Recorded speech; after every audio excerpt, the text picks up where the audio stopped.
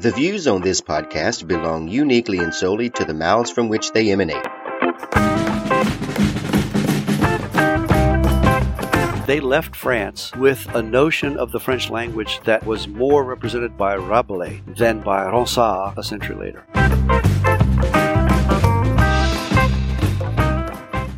Hi, and welcome to this week's episode of the Weekly Linguist Podcast.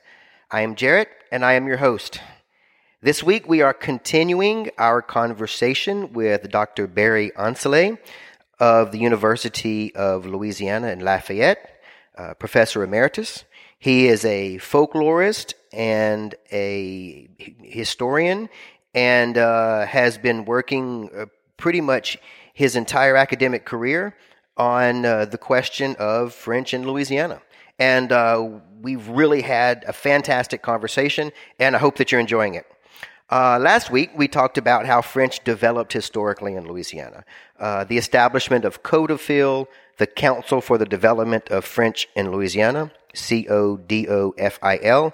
We also talked about important events in the development of French in Louisiana, such as the effect of World War II, the counterculture movement, the development of radio, and so on and so forth. We also mentioned some of the unique features of Louisiana French. This week, we continue a little bit of that, but we also talk more specifically about Louisiana French identity and literacy. So we get into questions of why is French in Louisiana different than Standard French or modern Standard French? How did they develop on different pathways, so to speak? We also talked about some unique vocabulary words in Louisiana French. We talk a little bit about the arrival of the Acadians and how this term Cajun developed. And then we talk about varieties of French across Louisiana. Finally, we talk about the 1955 bicentennial, why that was important, and the very first attempt to standardize written French. So, I do want to mention that I received some constructive criticism this past week about recent interviews, and I'm glad to get it. But this particular listener pointed out that I had become a little lax in explaining concepts and terms during the interviews. So in the past, I have stopped people for just a short second and explained some of the terms to the listeners, a little bit of background information to help the listener along in understanding some of the things that we've talked about. But I do admit that I have become lax in doing that over the past couple of episodes. So since I can't correct that in this interview, one of the things that I've tried to do is give you as much information as possible from the interview on the show notes. So if you go to the website at weeklylinguist.com, pull up the show notes for the episode that you're listening to, I've included a section called Phrases and Words used in this episode. And you'll be able to see right there in front of you the French and the English translation of some of the expressions and sentences that were used in the episode, and I hope that helps. But as usual, I've also put in resources mentioned in the episode so that you can delve a little further and dig a little deeper if you'd like to on some of the things that we talked about. Let's go ahead and start the second episode, the second of 3 parts, with Dr. Barry Ancelet. I rewinded a little bit on this episode so that it starts smoothly. Anyway, without further ado, our continued conversation with Dr. Barry Ancelet. Well, let me ask you this. I want to set the Louisiana French situation between Louisiana French and what I'll call continental French, because standard French I prefer continental to standard French. We've come up with all kinds of descriptions for that, like impositional French. I like that one. And I think it's okay to call it standard French because it is a standard French. But it's not so much that we have to take that name away. What we have to do is add ours. Right. Ours is a variant. So one of these lines that you wrote, and I thought was very interesting, for historical reasons, the French spoken by the people who would become Cajuns around starting in 1630, 1640, is different than the French as it became or as it developed in France, based on the Académie and all of them. Mm-hmm. For one thing, a majority of these people came from a very specific region in France, the north of Poitou, in the area around Loudun and La Chaussee, and towards the west in the area around Saintonge. Yeah, Saintonge. So this is what you have when you're thinking Cajun French or Louisiana French, which I want to ask you about the difference, is not so much a bad way of speaking regular French by people who aren't cultured. This is a stereotype that's untrue. What you basically have is you have a variety in France that was one of many varieties before standardization, right? It was 400 years ago that split off from a single area and went to what is now Canada. So number one, you have the fact and remember, very important. They started leaving in 1630, 1640. When was the Académie Française established? 1650. So our ancestors left speaking the way they did, not even knowing that France was going to do that. Right. Right. And then, how could they have known? How could they have known that they got out just in time? Yeah. how could they have known that the word for a twin would decide it was jumeau and not besson? They didn't have a way of knowing that. They left. I often say they left France with a notion of the French language that was more represented by Rabelais than by Ronsard a century later, and Vaugelas and all of those people who in the course of standardizing, centralizing, choosing one dialect that was going to be the right one. What they did was they in a lot of ways restricted French. Now some would say they made it more precise, maybe, but they restricted the vocabulary. Rabelais' time, the vocabulary of all these things that could conceivably be called Frenches. The vocabulary was humongous. And then a century later, the vocabulary had been reduced a lot because they decided this is the word, not these three. Right, because you had hundreds of speech varieties in France at the time, if not more. And we're talking about one centralized region. Out of all of those other ones, I've heard that there was a chain of what do they call it, a dialectical chain, to where the northern part and the southern part of France, you're almost speaking a different language. So they start standardizing. Well, Languedoc, right? Yeah, it was. So they start standardizing this, and the Louisiana French is out from under that, and then you have 400 years of change going in different directions. And we weren't particularly privy to those changes. We did, we were away. We were on another continent. Right. We didn't know they were going to make all those choices about the passé composé and true. Yeah. vocabulary and all. We didn't have a way of. We weren't connected. And as some scholars have pointed out, a lot of times that variety is more strongly preserved on the peripheries, on the edges, rather than the center. In the center, they don't have to worry about that because they are self-defined. They are the ones who determine what is correct and not correct. So they don't have to worry. As it changes, whatever they decide the change is, it becomes official, and so they don't have to worry about. But out on the edge, you don't know, and so you hang on to old things and acquire new things, and so the variety tends to be much greater on the edges. Well, that's one of the things that I wanted to propose to you, because I've been thinking about this before I came here. This idea that, in many ways, Louisiana French represents the French from a long time ago, and in many ways, it's also very modern. It's also very modern and progressive. It's also very modern. I'll give you an example. You said you mentioned "s'il" for the demonstrative. I didn't even know that existed. I had to go Google it and found out it did exist a long time ago. What word? "S'il," C-I-L. Oh, yeah. And that obviously doesn't exist today, but it did. Here's another one. Tom Klingler told me that it has been attested from centuries and centuries ago, the present progressive with après. He said you can see that from centuries ago in that same area of France.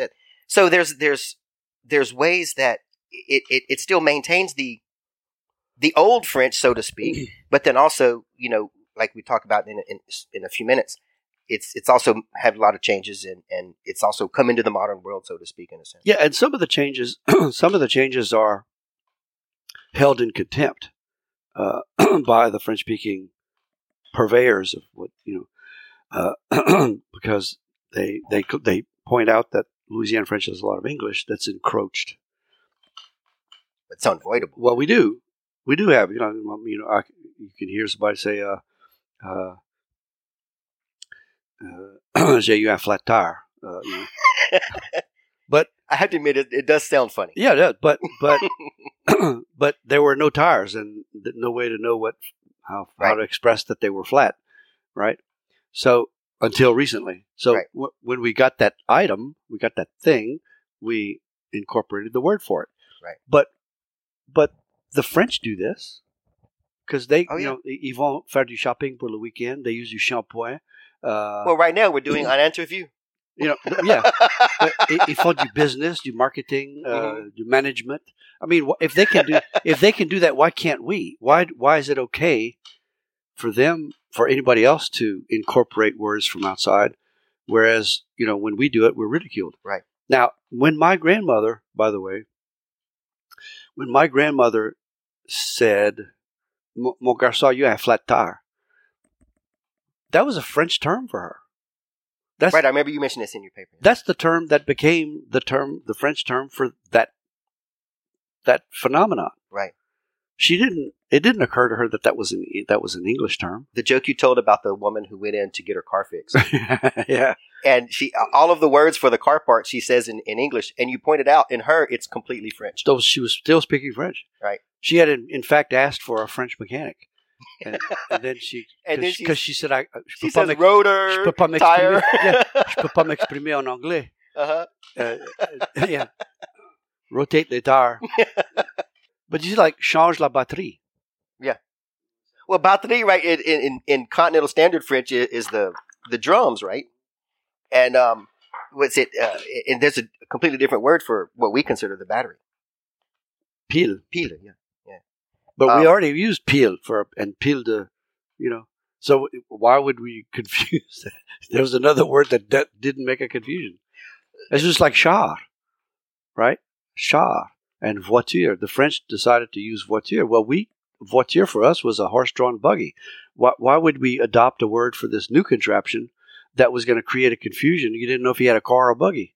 So we said, okay, well, ça c'est une voiture, on va appeler ça un char. Right. Nobody decided that. It evolved, but it evolved in a way that avoided the confusion. I did some translation of some 1700s documents for a professor at Tulane one time. And this guy was using voiture for the boats that going up and down the bayous. And I realized that what all it was a conveyance. It's a conveyance. That's all it was. It could be any vehicle, so to speak.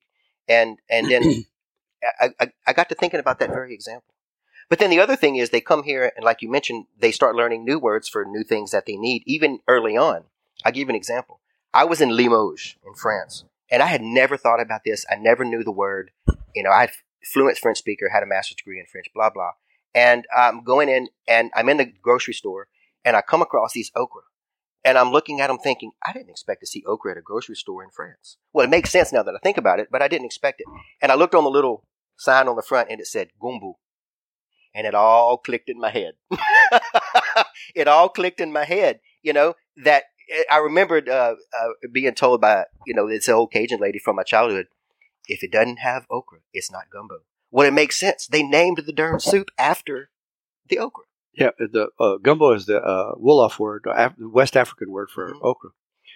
And there are quite a few of things like that. I mean, well, for example, the French, and plaquemine, persimmon, right? I didn't know that one. Yeah, plaquemine. We have plaquemine here. They have plaquemine in France. Well, the French had a word for plaquemine. You can find it in any French dictionary. Plaquemine is a persimmon. But for some reason, contemporary French speakers in France apparently forgot they had that word, or I don't know what they used. They when they started importing persimmons from North Africa, they used the Maghreb word kaki for that fruit. And so you go to the market now and it says kaki, and I'm thinking, why kaki? Il y a bon mot français, plaque mine pour ça. And so you say, oh, mais ce sont des plaques mines. And they say, oh, ma grand-mère disait ça. And my reaction is, but toi, tu devrais dire ça aussi. Well, it's another example of it maintaining the history. This other one I've always thought was funny is wawadon. Wawadon is the word for the bullfrog, right? And I don't think any French person would recognize that word. No, it comes from here. Right. Yeah. It's completely new. And then I noticed in your, is it chaoui? Is that how it's pronounced? But that's another example, isn't it? Because the French have les ratons laveurs. No, they didn't have them. They didn't. It was a Western Hemisphere animal. And so when they first saw that, they said they came up with this descriptive term, un raton laveur, a rat-like thing that washes its stuff. Right. Whereas our ancestors had a different strategy. They looked to the people who were already here and said, comment vous appelez ça? Shall we? Okay, shall we? They used the word from the, yeah. Which makes more sense. which is the better solution. Right. Let's see. I do want to get in here because you talked about after statehood. By the way, Louisiana became a colony in 1699. Statehood was 1803. Louisiana became a colony in 1682. They started developing it in 1699. Okay, maybe that's what I meant then. Yeah. My notes are right. Short. So it was already obviously French when the Cajuns arrived. One of the reasons they came here, although it was under Spanish control. So this would have been late 1700s because statehood was 1803. I mean, the Louisiana Purchase was 1803. So they came. It went from Spain to Napoleon, who basically flipped it. So you have the late 1700s. The Cajuns are arriving. So they're arriving. They began arriving in 1764. I say Cajuns. I should say Acadians because they're not called Cajuns at this point. Right. So they I don't know. They weren't called Cajuns for sure, but they weren't called Acadians either. They were called Acadiens or Cajun. Yeah. Now that J, D-I, is the same J linguistic shift that we find in le bon Dieu, le job. So the people who from Cajun would have called themselves Cajun from that same rule. And there are maps of what is now Nova Scotia, New Brunswick, which was Acadie. There are maps, historical maps, that refer to the place as La Cadie. So what were they called? I've seen that actually, yeah. What were they called? I don't know. I'm not sure we know what they were called or what they called themselves. What I do know is that contrary to contemporary, some people's contemporary opinion, the identity, Cajun, I don't know how far back it goes, but it certainly goes as far back as my grandparents and their parents. Right. I've always, and correct me if I'm wrong here, but I've always believed that the general idea was that the term Cajun, or maybe as a term, maybe as a culture, maybe, the way they use it today, not so much, but it kind of developed when the Acadians or Acadiens began to create a culture when they were mixing with all of the other Germans and the Italians. And what the Acadian mixing with the other ones produced was the Cajuns. This has been what I've always read. That's one way. That's a good way to understand the difference between the purely Acadian element and this new, more creolized, more complex thing that we sometimes refer to as Cajun.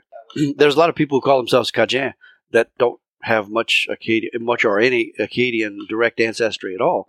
But who cares? I mean, it's an identity they came to identify with, and I mean, I for one am not willing to travel to Mamou and tell all those people they're not Cajun. If you tell them that, you better duck. True that. But one of the things I wanted to point out for the audience is what we call Cajun French is not the French of Louisiana. There are lots of different varieties of French in Louisiana because you have it coming in different time periods, different migrations, and it begins to all mix together. Well, actually, it kind of doesn't all mix together because to this day, there's a noticeable difference between the way people from Pierrepont and people from Abbeville and people from St. Martinville and people from Terrebonne speak French. And some of its pronunciation, some of its vocabulary, some of its grammar, but to this day, there's still sub-regional varieties. Well, you stole my thunder because the story that I was just fixing to tell you, I remember very specifically. This happened within a 2-week period around Easter one year.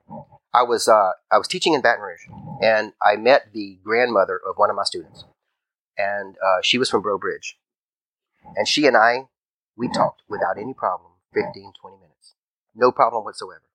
And I remember this specifically. It must have been around Easter because I went down to Pierre Park. And all the Cajuns were out there with the crawfish on the big tables and everything, and they had them. They were enjoying their Easter Sunday. It must have been on Easter Sunday. I went into the grocery store and listened to some people speaking French, and got as close as I could. Dr. Ancelet, I didn't understand a word, not a single word. And I won't mention who it is on the podcast, but I spoke one time to a very prominent musician in South Louisiana. And I tried to speak French to him. He responded in French, and I did not understand a word. And I think he might have been a little insulted because he had to switch back to English. And I could not get what he was saying at all. And so, but I always remembered, but why is this? Because me and this lady in Breaux Bridge had no problem whatsoever. Me and Amanda Lafleur speaking French have no problem whatsoever. So the varieties are not just small differences. They could be huge. Yeah, and sometimes they produce odd misunderstandings. Yeah, yeah, I can imagine. It's important, by the way, to not include in that misunderstanding the difference between what we would call any of the various varieties, sub-regional varieties of Louisiana French with Louisiana Creole. It could have been that they were speaking Louisiana Creole then. Where? In Pierrepont, maybe? No. Vacherie, yes. Vacherie? Okay. Vacherie, white people and people of color are altogether liable to speak what we would linguistically call Louisiana Creole. Now, whereas in Pierrepont, you should have, I'm surprised you would not have understood that, because that is one of the places where Acadian French has been preserved most intact. Well, maybe it's just a one-off bad moment then, because I couldn't get a word, not a single word.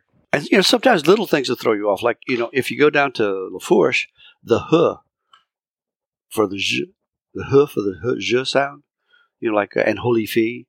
I mean, a little of that in a sentence will flat throw you off. True. Yeah, I get that. Hem ta hup. Yeah, I don't know what you said. J'aime ta jupe. Tell a girl. So if you have more than one or two, in a sentence, you don't have enough to grab onto, right? Right. Yeah, I guess that makes sense. The classic line was "Hem ta hup, hem palawika hang."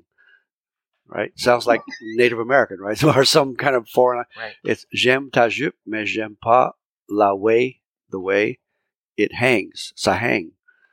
So you wow. English in there, and then the pronunciation factor, and then it's enough to throw you so completely off. I didn't catch what you said. Yeah. Now, if you listen to it 30 times, you realize, oh, that's what they're doing. Which is the value of transcription.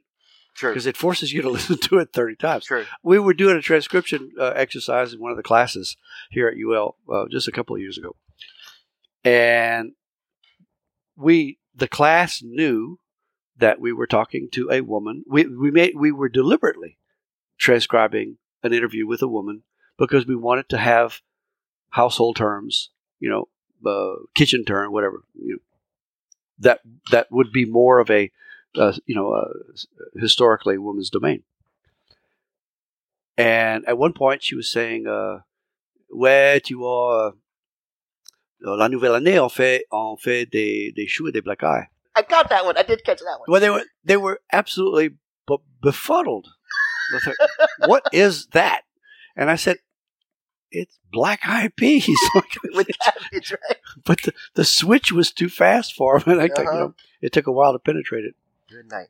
I want to ask you one quick question, going back to a couple of things that we've talked about already. Remind me, what year does Joe Falcone record Allons à Lafayette? 1928. Okay, so that's in that period that we're talking about earlier, because he's considered the first record. Lomax didn't do that recording. He went to a studio to do that one. Huh? No, right. He was invited to studio in New Orleans, actually to a hotel room in New Orleans where they recorded him. Him and his wife went. Mm-hmm. Yeah. Another thing, I want you talking about how the rural areas didn't adopt English as quickly. Sylvie Dubois recently wrote a book that talked about this, where this idea, and she documents how the changeover to English was a lot slower than has been believed up to this point. Well, one of the things I wanted to ask you before we moved on, now this was 20 years ago. I asked her, I said, Sylvie, does this still exist?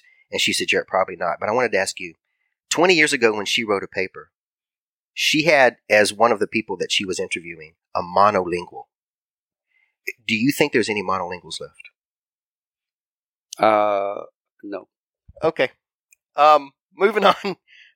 So 1940s, very important here. The growth of the music in the dance halls. This was important in the development of what is considered today to be Cajun culture. Right? And this is a big deal.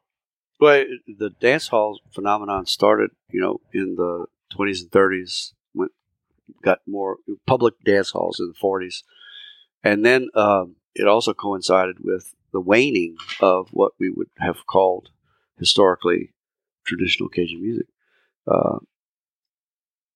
By then, the radios and record players and other factors, socioeconomic factors, were putting a lot of pressure on Cajun culture in general, and you start getting swing bands, and the accordion disappears, and people are starting to sing in English pretty routinely. Even Cléoma Falcon, who went with her husband Joe to record the first Cajun records, by then she was singing "Hand Me Down My Walking Cane" and a whole bunch of songs in English. Right. So and they weren't doing this out of any. They weren't traders or anything. They were just, this is what's happening. That's what was going on around. This is what was going on. Who was the Dr. Ancelet, I have this bad habit of I'm just not good with names.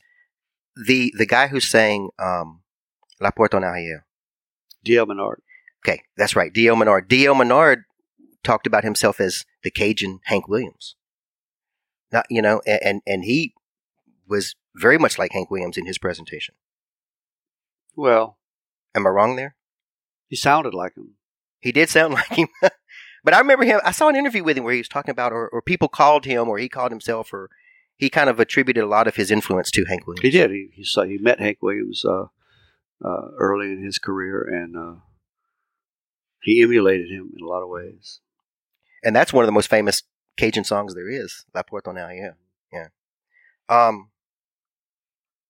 Okay, so the 1955 bicentennial, why was that important? I read your papers, but I want you to tell our audience. Yeah, in 1955 there was a celebration of the 1755 beginning of the exile of the Acadians. It was 200 years, and one might fairly wonder why would a people who have been brutally exiled in a genocide, why would they want to celebrate the bicentennial of the beginning of that terrible event? And the reason is because they were still here. They were still around to celebrate. They had survived it. Mm-hmm. It was a way of saying, hey, yeah, you took your best shot, but we're still here. Right. And that bicentennial celebration caused a reconnection between the Acadian communities from eastern Canada and South Louisiana. And it brought an awareness of a historical connection that had, for many, faded from memory. It renewed it, and some people from here, influential people from here, politicians, and went up there and saw what was there. And they saw that people with same last names were living in French and eating crawfish this big that they call lobster. Anyway, they saw there were a lot of pretty remarkable retentions, and they came back and said, "Hey, we have this valuable thing. Let's not lose it." Okay, I wanted to go into the Falk affair, but I'm going to leave that alone. I'll put it on the website. Codafil is established in 1968, and you talked about the beginnings of a literary movement in the 70s. And I wanted to talk about that for a minute because I want to finish. It's all related to the Falk affair. Okay, well then let's talk about it. What's going on here? Well, when Codafil was, gearing up what the effort to, as they put it, preserve French in Louisiana, and there hadn't been a whole lot of careful consideration about how to do that or what to do exactly, and so if you use the word preserve, you're implying that you're preserving something that is there and you want to keep it. Mm-hmm. But what early Codafil efforts was doing was importing French teachers from all over the place. And that's been one of the critiques of Codafil, right? They were basically replacing French. The Belgians. Under the guise of improving it. Right. And the line was, Jimmy DiMaggio used to say, Cajun French is not a legitimate language. It's only an oral language. At that point, one could say, well, what language is it? There is no strictly written language, right? Yeah. So, but it's only an oral language. It doesn't have a grammar. Well, of course, it has a grammar. Yeah. You can't be a language. Otherwise, it would be like chickens cackling. It has a grammar. It's just a variant grammar. It's not, and it hasn't been described. But there's of course a grammar. It's very consistent too. When I see verbs are conjugated and everything in a consistent way, and it's not written. Well, yeah, it's not written, but there's a lot of Arabic speakers who can't write Arabic, but that doesn't mean that Arabic can't be written by people who can write Arabic. Right. So somebody, a non-literate Arabic person, what that person says could be written by a literate Arabic person. Right. So it doesn't mean that it doesn't mean that there's no written form. It just means that they don't possess the ability to produce that written form, but other people might. Right. So by the 1970s, there was a growing number of people, my age and around there, my generation, who had gone to school and learned French and learned to read and write it and learned how the system works visually, graphically, and it occurred to us I could write everything my grandmother says. Mm-hmm. She can't, but I can. Mm-hmm. Actually, my grandmother could. She used to send me to the store with grocery lists in French. But what I'm saying, just because somebody is not literate in a language that they speak doesn't mean that language can't be written. Right. And that's what we were arguing. And Falk was arguing that this whole business of inserting French back into the school system should be done in such a way that uses the French that's already here as an asset, a resource, and doesn't try to displace it or get rid of it to replace it with something from outside. And he was right. Now, the way he did it was curious and problematic because he noticed that the French speaking people he was talking about dealing with didn't read or write French, but they had learned to read or write English, many of them, and so he devised a kind of pseudo phonetic writing system using English phonetics as foray would be Foray. Or something. Right. It was using English phonetics system to represent. That hurts my eyes and my ears. to represent how people spoke. Anyway, he had a good idea, but it was badly pulled off. Now, because he developed. Have you ever seen his book? No. It's really worth seeing. It is one of the most effective, brilliant collections of lexicon and expressions, natural native expressions. And it's got the English, and then it's got this phonetic, pseudo-phonetic transcription thing that if you say it out loud, it approximates what you would say in French. Mm-hmm. And all he was missing was the third column, where you would have used the French graphic system to show what that was. If the middle column if that second column had been a pronunciation guide, fine. But it was an end to it. He was it using became it as a an spelling end to guide. itself. Yeah. Which was the problem. You can't. I mean, if we learned to write that way, with whom would we have communicated? Right. Right. We would have been ghettoizing ourselves. So anyway, there were many of us, as Richard Guidry, Amanda, me, and Brenda Mounier, a bunch of who understood and agreed with the principle of validating Louisiana French, integrating Louisiana French into the way we were teaching French in Louisiana, mm-hmm. so as not to alienate, so as not to rip that from the system, but not the way Falk was doing it. So it was a complicated time. But anyway, what our reaction to both the early Codafil, and I say early Codafil because by 1980, Codafil had understood that Louisiana French was important and began to integrate it. They hired Richard Guidry, for example, mm-hmm. and Amanda Lefeur, and a lot of other people mm-hmm. to work on that. But that was when Erling Broussard was involved in Codafil at those days. Yeah. Yeah. The early stuff, their early take on it was problematic.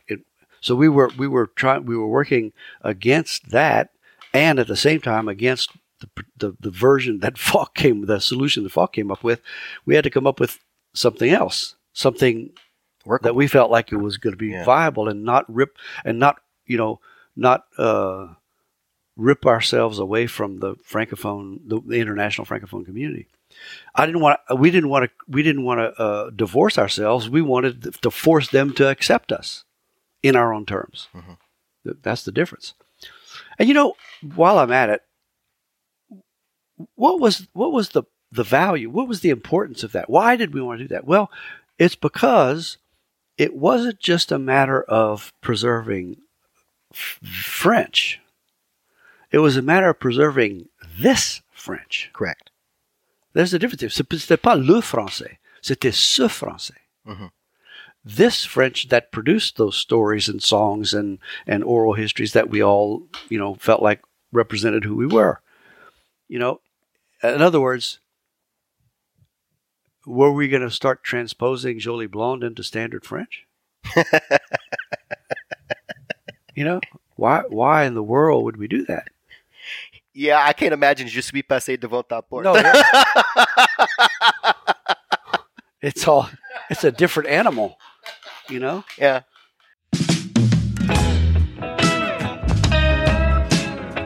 Hi. Okay. In closing, remember to check out the show notes at weeklylinguist.com. There you will find further information about this episode, like more information about the guest, a selected bibliography, and any links mentioned in this episode. As the saying goes, if you enjoyed the podcast, tell a friend. If you didn't, tell us. You can tell a friend by rating us 5 stars on iTunes and by writing a glowing endorsement in the reviews. Don't forget to subscribe when you're done and follow us on Instagram or Twitter at Weekly Linguist. For any feedback, positive or critical, write to us at podcast@weeklylinguist.com. Tell us what you think, what we can do better, or even suggest a topic for an upcoming episode.